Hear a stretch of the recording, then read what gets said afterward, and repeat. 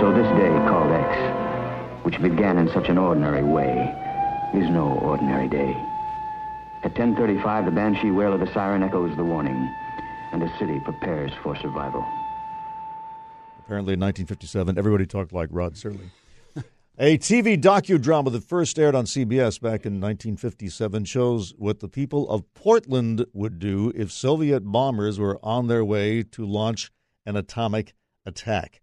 The Cold War, of course, is over, but our resident historian Felix Bunnell decided this would be a great day to look back at a docudrama which was titled A Day Called X. Felix, brought to us by Lake Washington Windows and Doors. Yeah, we will be playing some siren noises today if you're behind the wheel, so be careful. So back in the early 50s, Portland had the best-funded civil defense program in the U.S. They'd passed a ballot measure to fund local preparations to be ready in case of nuclear attack by the Soviets. They even built a big bunker in the hills outside of town with an underground operations center where city government could relocate in case of a threat. Now, in September of 1955, they held something called Operation Greenlight. This was a big evacuation drill of downtown Portland where they practiced one afternoon getting thousands of cars and tens of thousands of people out of the city in about an hour. Because the big threat in the 50s was from long-range bombers, there was a scenario where a city like Portland might get a few hours' warning before an attack. So CBS decided to make a half-hour film about Portland's efforts to plan for the worst. Actor Glenn Ford was the narrator. It was A Day Called X, and it premiered on TV in the first weekend of December 1957. When the siren sounds, some cities go underground, take to shelter, particularly if there's little warning. But Portland evacuates according to a well-thought-out plan. The question is at 10:45 on the day called X, will it work? Now, I've watched this a few times. It's a great time capsule of Portland in 1957. And according to Portland historian Doug Kenck-Crispin, some viewers actually found it pretty realistic. People in Portland were calling the Oregonian's news desk to see if they were actually being bombed. Even though if people will watch A Day Called X, and I hope everybody listening to this will indeed do it, you'll see a caption underneath it that says, an attack is not taking place, right? So even though they kind of had this warning, it was viewed as so realistic that people were terrified that they were about to get nuked. You know, it's not quite War of the Worlds in its simulation. I'd call it more of a procedural. The bombers are projected to arrive over the Rose City at about 1:47 p.m. Day Called X shows Portlanders calmly packing up and getting out of town for about 2 hours while the clock inches forward. Here's a bit from probably the scariest part of the film. And at 1:32, as directed by the mayor, the siren sounds once more. Take cover. The evacuation is stopped, and there is nothing to do but wait. Back in the operations center, the day called X reaches its climax. Time now, 1:47. Enemy bombers are probably overhead. You know, now the built-in prep time between detection of enemy bombers headed this way and their arrival was outmoded by the early 1960s. Missiles are just a heck of a lot faster. And in fact, within about 6 years of A Day Called X, according to Portland archivist and historian Brian Johnson, Portlanders had a major change of heart. In 57, we were the poster child for, this is what you need to do. And by 63, our council voted to just do away with the Office of Civil Defense because Stanley Earle, the commissioner at the time that led the charge against it, said that there isn't going to be any time and we're just giving people false hope.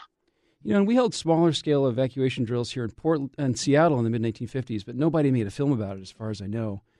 And the notion of civil defense evolved away from only enemy attack to a more comprehensive approach to emergency management. The idea became to prepare government and civilians for all imaginable situations, from war, accidents, and earthquakes, and other natural disasters. Now, one wrinkle here is that in Washington in 1983, there is a provision of the law funding emergency management that specifically forbid authorities from preparing for, quote, emergency evacuation or relocation of residents in anticipation of nuclear attack, unquote. I'm told we're the only state in the union with a law like this. Now, the genesis of that law is a little unclear to me. It might have been a largely symbolic gesture about the futility of trying to evacuate. That's, the early 80s and the Reagan era of kind of the last real gasp of the Cold War. But when North Korea threatened the West Coast in 2017, there was talk of repealing that part of the law. But not to worry, says Robert Ezel. He's a director of Washington Military Department's Emergency Management Division. He told me that the effects of big disasters, whether earthquakes or severe weather or even war, are pretty similar. and the state is prepared. There was an attempt 5 years ago within the legislature to remove that provision when there were concerns about North Korea and missile tests, but those eventually did not end up passing. And there's nothing there that prevents us from planning and preparing for everything that we need to do. You know, many of us are old enough to remember the Cold War and some of the disturbing things we saw on TV, if not A Day Called X with Glenn Ford, maybe The Day After with Jason Robards. And we've had about 3 decades since the Soviet Union collapsed where the nuclear threat felt like it had somewhat diminished. Mike Priddy thinks about this kind of thing in the work he does for the State Department of Health, where he supervises the Environmental Sciences section for the Office of Radiation Protection, which I just learned yesterday that we have such a thing. His office monitors the environment for radiation, whether from Hanford or the Navy base at Bangor or even the measurable radiation that reached here from Chernobyl 36 years ago. He told me his office is prepared for whatever happens, though he's not overly concerned. But Mike Priddy says that reduced threat that we've all experienced since the early 90s is something he's definitely aware of, even more so nowadays. I'm 60 years old, and I've been, like you, I lived through the Cold War. And I think back then we were just more accustomed to this sort of thing. And I think the 30 years of peace we've relaxed, and this is sort of a little bit of a wake-up call. So I guess the bottom line is, everyone, there is an infrastructure in place preparing the state for whatever happens, and that's a good thing. Let's give Glenn Ford the final word. The people of Portland, through working together, they're ready. If there really were a day called X. How about you? Like that big sting there. You need a big sting. Every time you say something, Dave, you should play a sting like that. Yeah. Well, I mean, in reflecting on what's going on, my beef is that we've created a system where one guy is capable of basically blowing up everybody, which I think is ridiculous. And I think that we have to raise our kids so that if ever one of them were to be in a position under such a tyrant, they just wouldn't follow the order.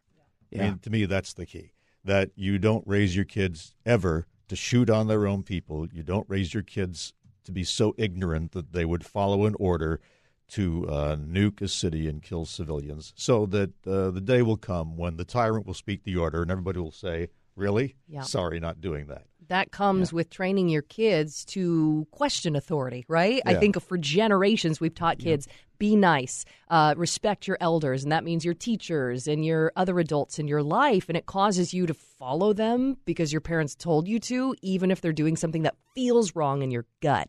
So if we can raise kids to listen to their gut and speak power to authority, then I think you're going to get what you're asking for, Dave. We'll see. And maybe bring Glenn Ford in to narrate some of your family occasions when you get together. Now, kids, do not what your parents say, but what you think is right.